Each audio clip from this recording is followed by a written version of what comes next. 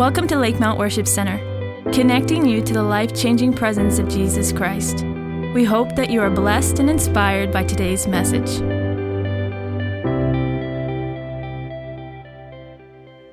All right, let's get into the Word. I believe that this is a new season for us as a church. Amen, Pastor Matt. I agree with that too. This is a new season. You know, in Isaiah chapter 43, this isn't my text, but I felt like the Lord just wanted me to emphasize this as a frame for how we're about to go into the Word. In Isaiah 43, verse 18 and 19, God speaks through the prophet Isaiah, and he says, "Forget the former things and don't dwell on the past. See, I'm doing a new thing. Do you not perceive it?" If you don't perceive what is happening, you'll miss it. If God opens a door for you, but your eyes are closed, it's almost like he didn't open the door. Are you hearing me? Like we have to actually perceive what the Lord is opening up before us. So we have to actually see and be aware. Sometimes what keeps us from perceiving the new is our recollection of the old, and that's why the prophet says, forget the former things. Let go of the past. And in context, it's good things that they need to let go of. You need to let go of your highlight reel with God. Just have testimony, but anticipate something new from the Lord. How many can anticipate something new from the Lord? Listen, it's easy for the people who are like, man, I need a breakthrough. But listen, if you've had great moments in God, let it go. Let it go, let it go. Hang on to the testimony. Hang on to the testimony. But forget in terms of just trying to put your rearview window out as your windshield, your rearview mirror as your windshield. That doesn't work. You need to be looking for what God is going to be doing. So God tells us to forget former things. Sometimes we're slow to get things. This week, did you know that if you take the year 2023 and subtract the year that you're born, the number that you will arrive at is your age?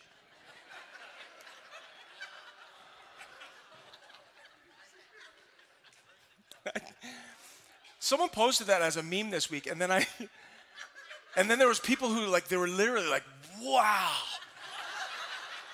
And they were saying this is only happening in 2023. This only happens. And then I saw this reel of these podcasters bantering about us, 2023, it's unique. Because if you take the year 2023 and subtract the year you're born, it'll give you your age. The girl who brought this up, it blew her mind. She's like, God, have you guys seen this? And her fellow podcasters are just sitting there looking at her trying to figure out if she's joking or not.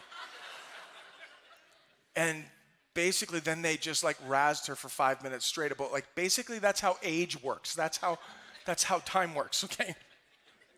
Every year, if you've already celebrated your birthday, if you minus the year you're born from anyways, you get it. Okay. Sometimes we can miss what is plainly in front of us, and there might be something new that's right in front of us, but we might just be slow to get it. What we need is to perceive it. That's why God says it. God wastes no words. I'm doing something new. Don't you perceive it? In other words, turn up your perception. Ask me for help. Let me open your eyes. What the Apostle Paul prayed in Ephesians 1:17, that God would grant to us the spirit of wisdom and revelation. Reveal to us, show us what we need to see. If you don't perceive what God is doing around you, you're going to miss what he's doing. If you don't perceive it, you'll miss it. It's just as simple as that. I want to say this. We're living in the greatest harvest of souls in the history of the church. Do you perceive it? I'm not being optimistic. This is what the stats tell us. This is what's happening around the world. When you look around the world, when you get out from even the North American context, see what God's doing around the world, it should make us hungry. God, do it here. What you're doing elsewhere, do it here. The global reality is this is the greatest harvest of souls. We're living in the midst of it right now. People are coming to faith in Jesus right now. We're actually seeing some of these types of testimonies start to sprinkle up and spring up all around us. People just awakening to the truth and saying, I need to get to the house of God. They've never been to church before. I just need to come to church and figure out who Jesus is. God's working right now in the world around you. Do you perceive it?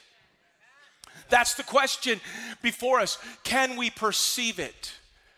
Can we perceive what God is doing, not just from optimistic, fingers crossed, I hope something good happens, and not just from a goal of this is what God wants to do. Can we perceive what God is doing and say, Lord, as a church, we want in on that? These are days of great commission. This isn't our text yet. I got a couple of pre-texts to the text. You can go here if you want, but Mark chapter 16 says this, Mark 16, 15 to 18, Jesus is about to ascend into heaven. He's just given many convincing proofs for 40 days of his resurrection.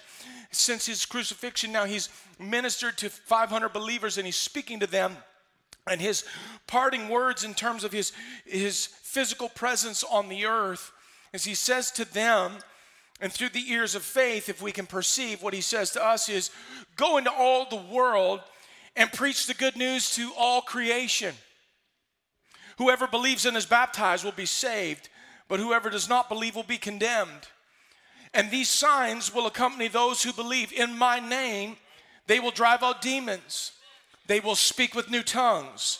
They will pick up snakes with their hands, and when they drink deadly poison, it will not hurt them at all. They will place their hands on sick people, and they will get well. Now, Jesus said this to his disciples who were assembled as he was about to ascend into heaven, and has gripped their hearts with this sense of grief and hope combined, which is often the human condition. As he says to them, it's good for you that I go. And they can't wrap their heads around how it would be good that Jesus won't be here anymore. And he says, it's going to be good because I'm going to ask the Father, he's going to send the Holy Spirit.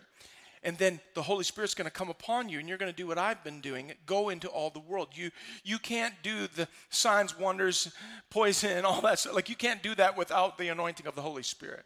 You need the Holy Spirit. It's good for you that I go, because then you can launch into this assignment.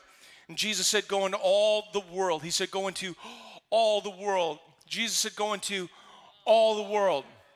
How much of the world did Jesus say to go into? All of it. Okay. When Jesus said all the world, he meant all the world. But the first disciples, like current disciples, we hear and we perceive through filters. We do.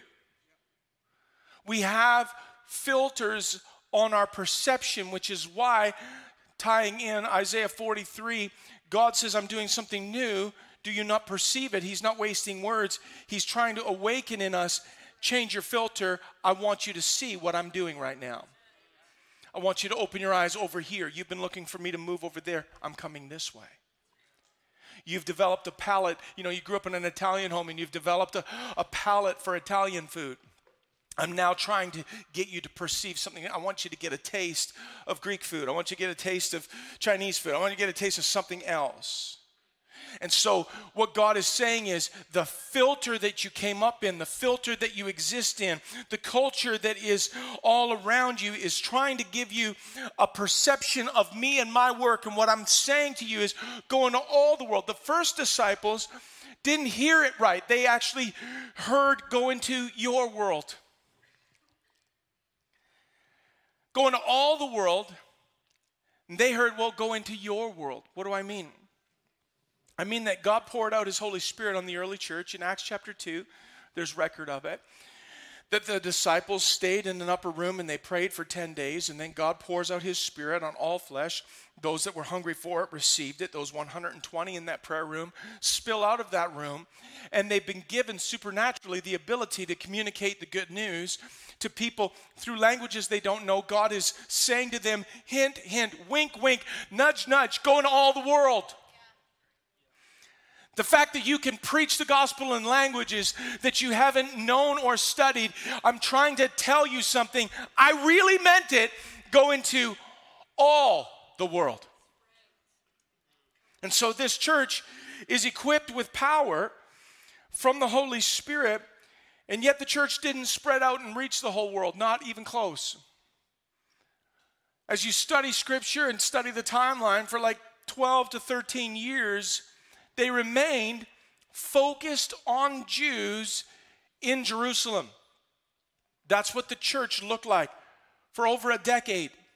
Going to all the world, the Holy Spirit comes upon them. They speak in other languages, and they're like, yes, we're going to go into all the world. And I know what you mean, my neighborhood, and people who look like me and sound like me. People who eat like me, who dress like me. That's the world that you're calling me to. And so it actually took some persecution for the church to begin to spread out. Can I just say to you that God works in ways that we need, like we're not always aware of it, but God will even use adversity to serve his purpose if we can actually perceive his hand.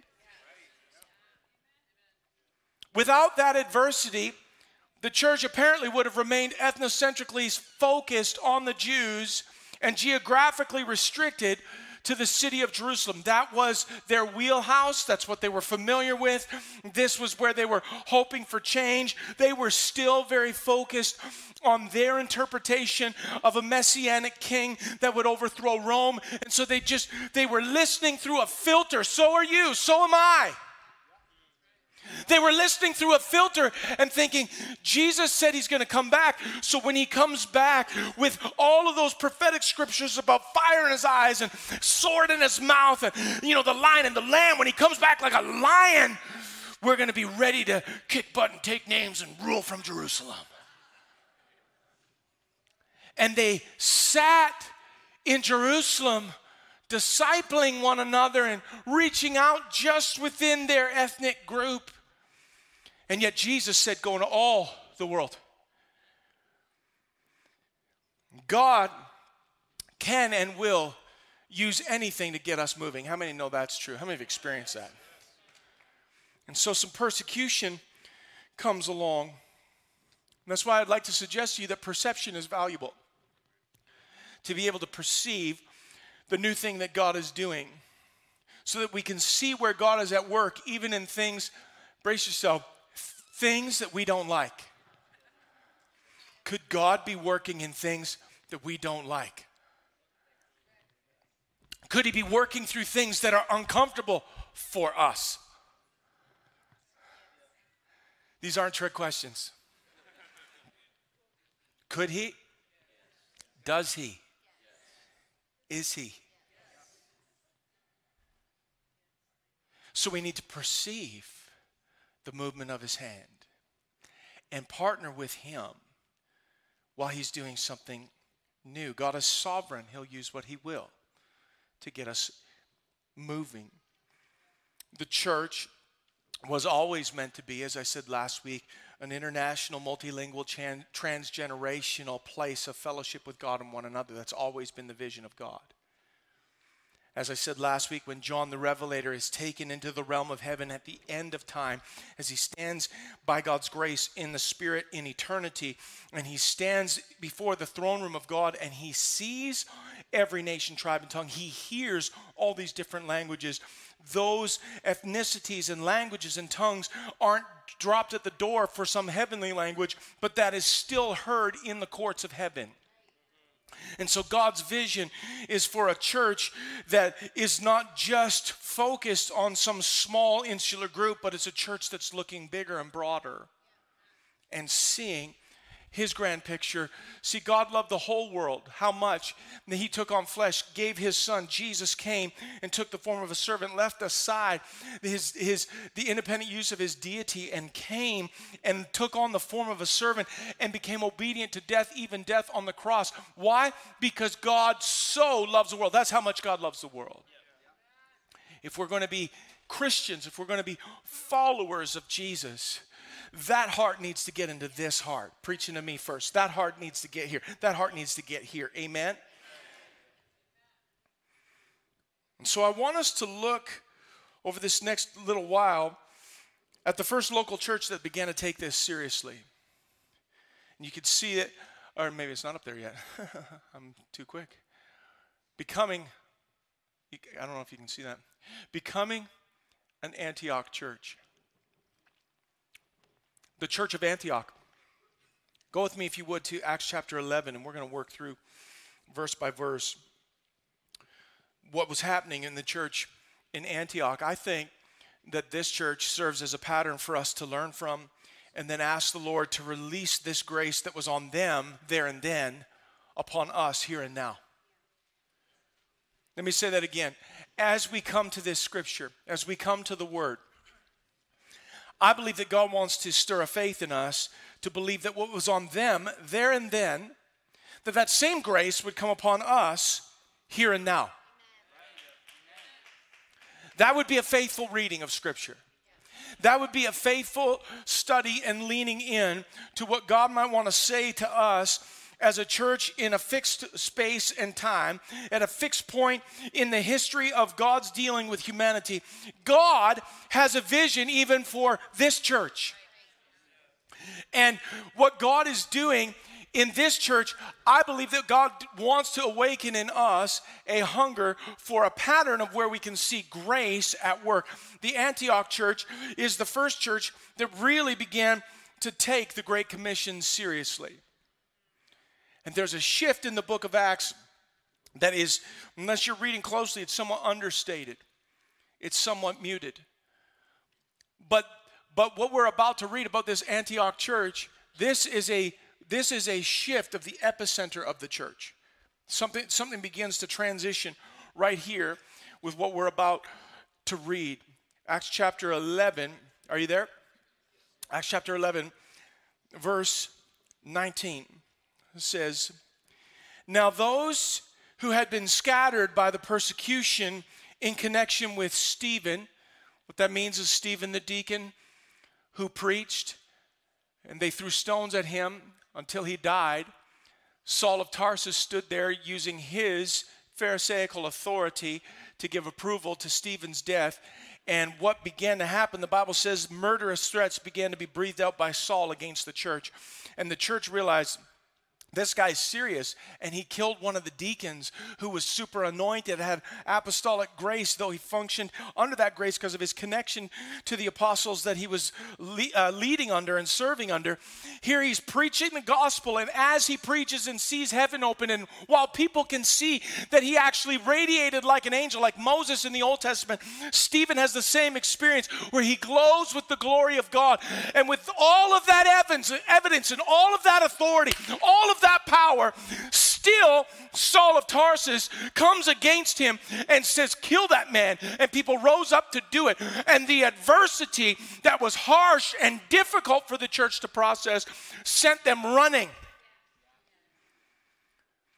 And while they were running, verse 19, those who'd been scattered by the persecution in connection with Stephen traveled as far as Phoenicia, Cyprus, and Antioch, telling the message to only Jews. How hard is this filter set in their minds? When they leave Jerusalem, they are running for their lives, and they actually have to get out a magnifying glass and, their Sherlock Holmes hat to try to find Jews other places. And instead of going into all the world and preaching the good news to everyone, they're just looking for people who look like them, who sound like them. And as they're being persecuted, they're building still this little sect, this little group, seeing Christianity as like a derivative of Judaism. And so they're looking only for other Jews. On purpose, they deliberately exclude those who don't look like them or sound like them. Verse 20, if you are reading on your phone, I want you to highlight it. If you're reading on a piece of paper, I want you to, in your paper Bible, I want you to circle this phrase. Some of them, however. Some of them, however. I want to propose to you that little phrase is perhaps the second biggest turning point in the Church of Jesus Christ. The biggest being Acts chapter 2, the outpouring of the Holy Spirit on all flesh, and they began to be empowered by the Holy Spirit. Second to that is that phrase right there. Some, however. Some, however, men from Cyprus and Cyrene went to Antioch and began, brace yourselves, they began to speak to Greeks also, telling them the good news about the Lord Jesus. Some, however, I want to be a part of the some, however group. The some who reach beyond and stretch past blind spots and closed doors. Invisible prejudice, things that are just a filter that's built in. They shook it off and said, I know we've been doing it this way for 12 or 13 years, but I think we're doing it wrong. And I think what we need to do is stretch out and go into all the world. Seeing as we're here anyways, seeing as we're getting persecuted and we're kind of outside of our comfort zone anyways, what if we started to talk to other people who aren't like us, but they could come in through faith in Jesus? Some, however. The church, listen to me, at this point, the church is only a few years old. It's only about 12, 13 years old, and yet it already needed a revival.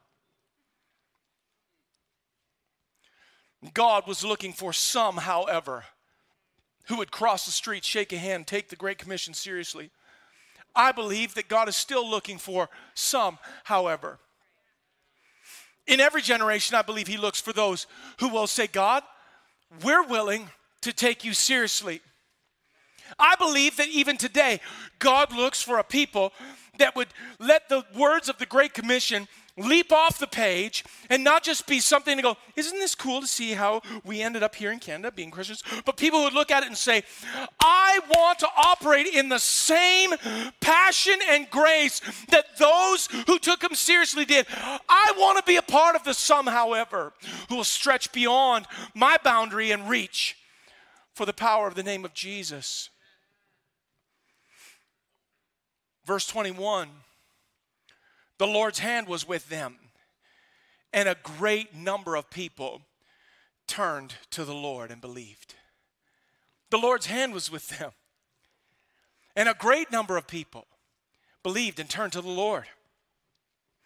We would do well, even here today, we would do well to notice where the hand of the Lord moves. You know, rather than praying this prayer, oh God, here's what I'm doing, would you bless it? Rather than saying, God, bless what I'm doing, why not look to do what God's already blessing? Some, however, began to step outside of their small thinking and the filter that they were born into, and they began to reach beyond, and as they did, the hand of the Lord came upon them and began to bless them, and there was a harvest, and people were coming to faith. See, there had to have been a mindset that Gentiles won't get it. There had to have been some doctrine that would have been this idea like, yeah, but you know, if someone hasn't been exposed to the gospel before, like if they don't really believe the Bible, how could they actually believe the good news? And what if someone, you know, they dress a certain way, they look a certain way, they sound a certain way? There'd be this idea. I'm not saying that this still exists. I'm just saying, you know, maybe. That maybe there's a blind spot of I don't know if it would work on them, those people. But some, however, tried.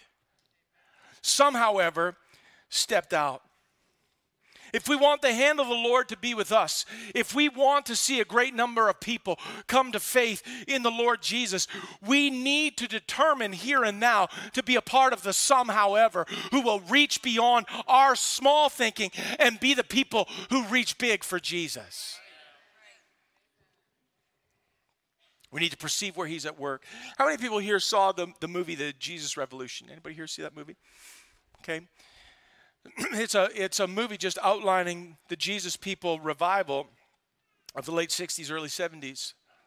And God began to work in this group of hippies who, most of them didn't have jobs. They all just kind of lived in a commune, grew their hair out. You could almost smell them through the movie screen. Didn't wear shoes. Experimented with drugs. The advent of birth control had just released this kind of wild hedonistic sexuality on this generation, and all of the boundaries of tradition, family, covenant, decorum, dress, music, all of that was just totally different. And then some of them encountered Jesus. And then they looked for a place where they might be able to grow in their discipleship. And then as they began to show up at churches, pastors and people in the churches were like, we can't let them in. They'll make the carpet dirty because they don't wear shoes. And their music is weird. And they need to get haircuts. And they need to stop wearing tie-dye shirts. And they need to get all their stuff sorted and cleaned up first. Then, when they look and sound like us, then they can occupy a space in this church, but not where I always sit, because that's where I always sit. So they would have to find another seat. And so the story of the Jesus Revolution is really this pastor, Chuck Smith, who just opens the door of his church and comes alongside. Instead of saying, you change, he changed a bit. Took off his tie. Went so far as to undo the top button even. Sat on a stool. And began to teach, and then also give opportunity for different ones in that group to teach. And discipled as they came through the word. Listen, whenever we see a person as part of a group of others, we fail to see the one. We fail to see the person that Jesus died for to save and sanctify. We see a people group. We see an ideology. And that filter keeps us thinking like the early church did. Keeps us thinking about how to just expand it while it looks the same. And so the hand of the Lord was with them. Who? With the somehowevers. The hand of the Lord was with these believers who decided to preach to non-Jewish people. And the hand of the Lord was with them. That's pretty cool when God votes for you. The hand of the Lord was with them. And many people began to put their faith in Jesus. And this church just begins to explode and grow. Verse 22. News of this reached the ears of the church at Jerusalem. And they sent Barnabas to Antioch. Now we know who Barnabas is. We've already seen him a couple times in the text, in the book of Acts. I love Barnabas. It's not even his name. His name's Joseph. Barnabas literally means Mr. Encouragement. The guy was so encouraging, everyone just called him Mr. Encouragement. He was so prophetic and so encouraging that people just like, can't call this guy Joseph, he's Mr. Encouragement. And so Mr. Encouragement gets sent from the church with an apostolic grace to come and say yay or nay. To come and either bless and fan into flame or to shut down and get these people in line. Barnabas was sent to the church at Antioch, verse 23. When he arrived and saw the evidence of the grace of God, circle that, underline that. When he arrived and he saw the evidence of the grace of God. Wow, that you could see the evidence of the grace of God. When he arrived and he saw the evidence of the grace of God, he was glad. And he encouraged them all to remain true to the Lord with all their hearts. Verse 24, he was a good man, full of the Holy Spirit and faith, and a great number of people were brought to the Lord. The established church in Jerusalem starts hearing something significant happening in a new way, in a new location in Antioch. So they sent Barnabas. They wanted a status report. They wanted an update. And Barnabas blesses it. He must have sent them a letter because he didn't leave. He stayed. He loved it so much, he's just like, this place is great. When Barnabas gets on the scene and he feels God at work, he sees the evidence of grace. What a phrase. To see the evidence of the grace of God at work in a local church. The evidence of the Holy Spirit's enablement. The evidence of the conviction of sin. The evidence of God's favor and blessing. The evidence of his hand upon this local church that's doing things different. I love Barnabas because he doesn't criticize it or try to control it. He sees what's going on, and he doesn't even just enjoy it. He thinks of who he knows would be blessed by what's going on there. And he goes and he acts on it. Verse 25, look at this. Then Barnabas went to Tarsus to look for Saul. And when he found him, he brought him to Antioch. Barnabas is sent by the church at Jerusalem, kind of this governing body, and he's sent now to inspect what's happening in Antioch. And instead of running back to give them a report, he sends them a letter and he runs to Tarsus to find his good pal, Saul of Tarsus. He goes searching for Saul of Tarsus. Saul's conversion was a couple chapters earlier, 7 or 8 years earlier if you follow the timeline. Saul of Tarsus gets convicted after he had approved of Stephen's death, and he's going on the road to Damascus. Jesus knocks him off his horse and convicts him of his sin. He has an encounter where he repents and he realizes he's absolutely wrong and takes everything that he's been opposing violently and becomes a proponent of it. And so he comes to the church in Jerusalem to present himself as an available witness, and nobody believes him. They're like, this guy is just trying to con us. We know what's going on. This guy is just going to pretend he's one of us. He's going to learn where we all live and kill us in our sleep. This guy this is a con job. Except for Mr. Encouragement. Mr. Encouragement comes alongside Saul and bears witness to what's happening in his life. And he stakes his reputation, puts it on the line and says, hey guys, if you love me and you trust me, trust this guy. This is legit. This guy, he's for real. And so Acts chapter 9 tells us that Saul began to reason and kind of argue with the Grecian Jews, and there was some conflict that broke out. So the church did what they thought was best. They just shipped Saul back to Tarsus. What a waste. What a waste of a gift that had been planted in Saul in seed form that was just sitting. The establishment wouldn't cultivate and grow it because they weren't sure if they could trust him. They didn't really believe he was born again. They thought he was playing a trick, but Barnabas believed. And when Barnabas gets to Antioch and he sees what's going on, the first thing he thinks to himself is, Saul needs to get in on this. I'm going to get my friend Saul. He had a legitimate conversion experience, and he's really just kind of dying on the vine sitting there in Tarsus. He needs to get into this atmosphere. He needs to get into this environment where there's evidence of the grace of God. He needs to get an environment where his gift could grow.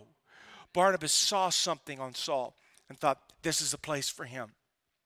And so he recognized this grace-filled environment was a place where the Apostle Paul could flourish. He hasn't even become the Apostle Paul yet. He's still referred to as Saul of Tarsus.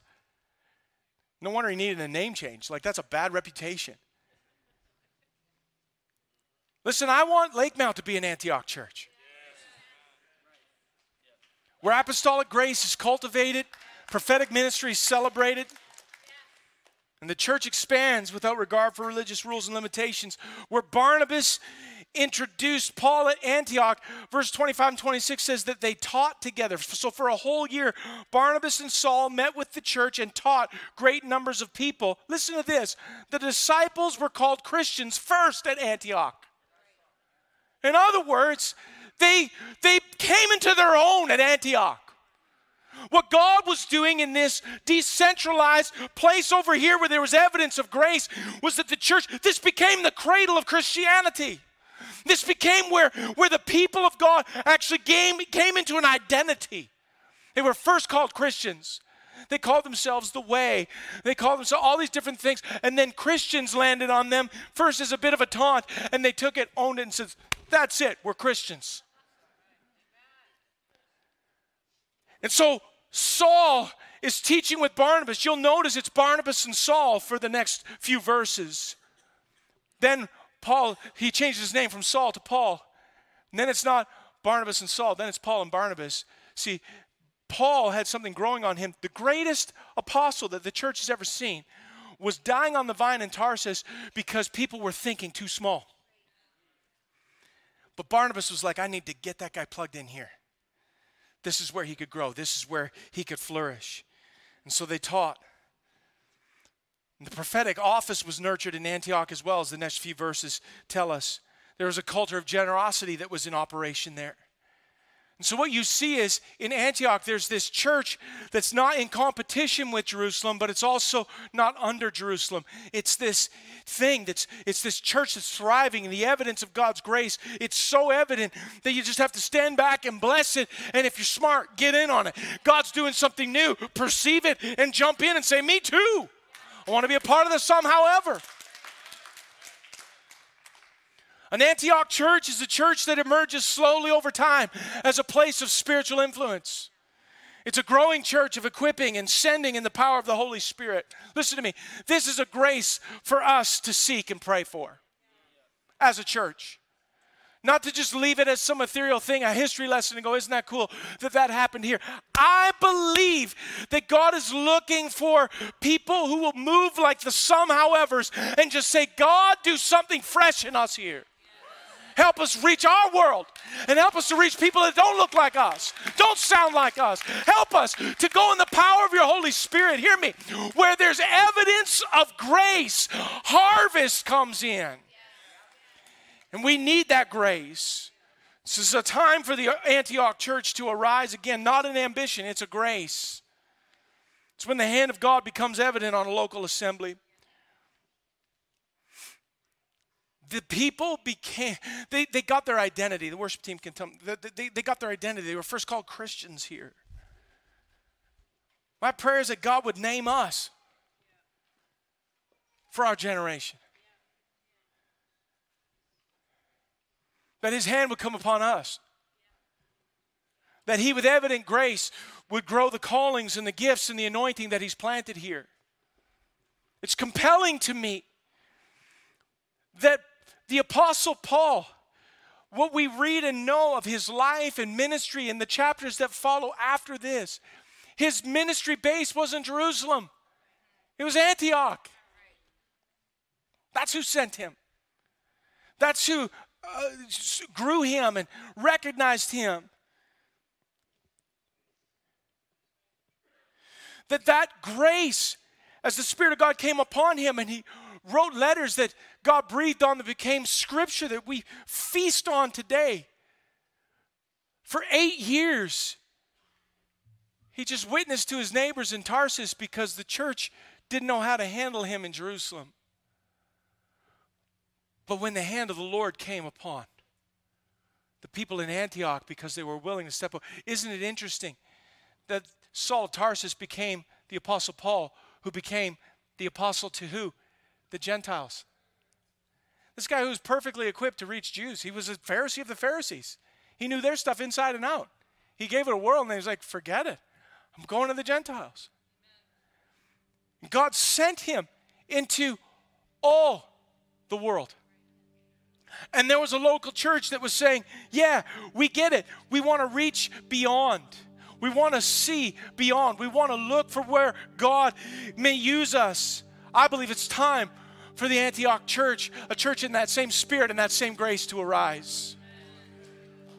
And we need to make ourselves available to become the somehow-evers who will set ourselves to perceive the new thing. Like Barnabas, not just to perceive the evidence of grace, but also to partner with that grace. And say that partnering with this grace means we need to do something. Maybe we do some things like we've never done before. But what if as we partner with that grace, what if as we just begin to step out and reach beyond our own perceived limitations? How many know God's unlimited? Yeah. What if as we stretch out, God begins to move in groups of people? And I would encourage you, could we stop seeing people in groups and see the one, see the individual?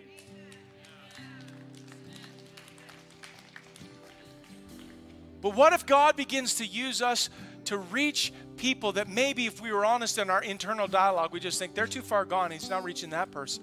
What if we started to move in that direction and God, the evidence of grace. Hear me, the Antioch church wasn't just like, oh, well, they weren't syncretistic. They weren't just bringing in all kinds of beliefs and anything goes. This was a Holy Ghost, Word of God-based, power of the Holy Spirit evidenced church that people were abandoning, like I was talking about last week. We're not a multicultural church. We have one culture. It's the culture of the kingdom. And as we come after the kingdom of God, what happens when people begin to be sanctified by the Holy Spirit and go into all the world? Listen, there are places I can't go, you can't go, but there are places that you can go where I can't. There's places I can go where you can't. There are people that can be reached as we reach right around us. The Lord is going to reach beyond us, and the evidence of His grace is going to be that there's going to be an influx of believers coming to faith in Jesus Christ. I'm believing for a harvest that we wouldn't have room enough to contain. That's what I'm believing for.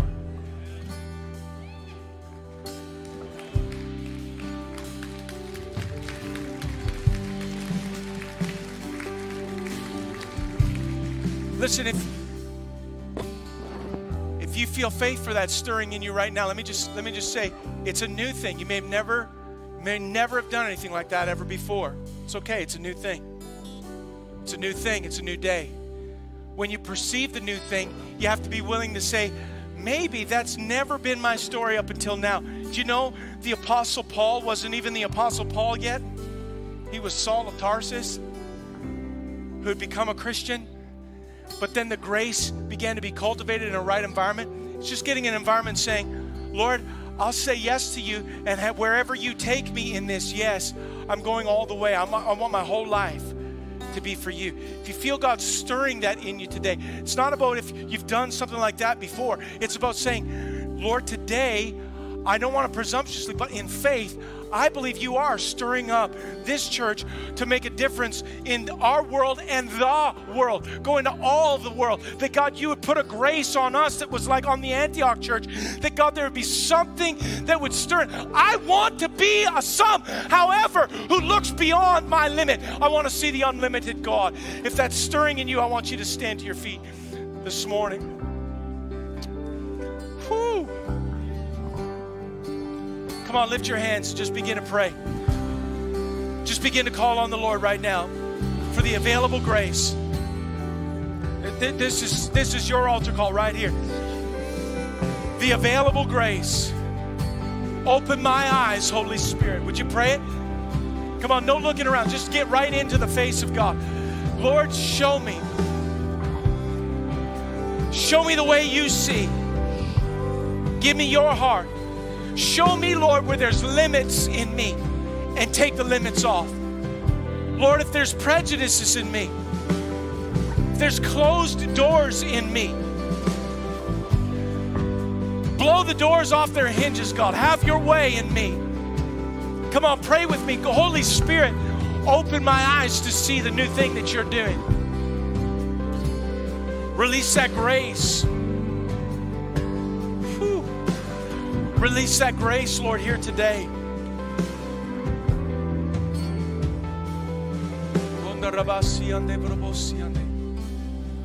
Thank you, Jesus. Thank you, Jesus. Thank you, Jesus. Thank you, Jesus.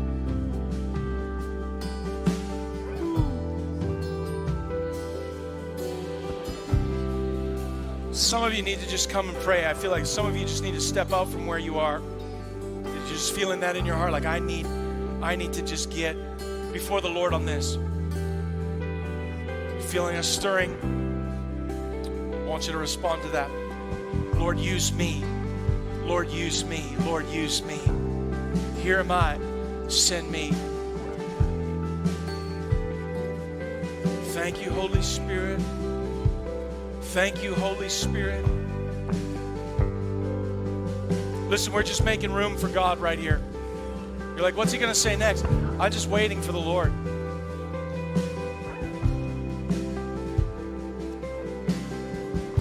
I'm just waiting for the Holy Spirit. Release the grace, God. Release the grace, God.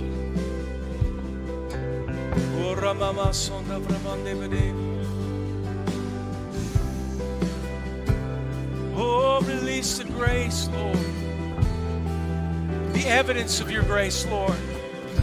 Put your hand upon us, God. Holy Spirit.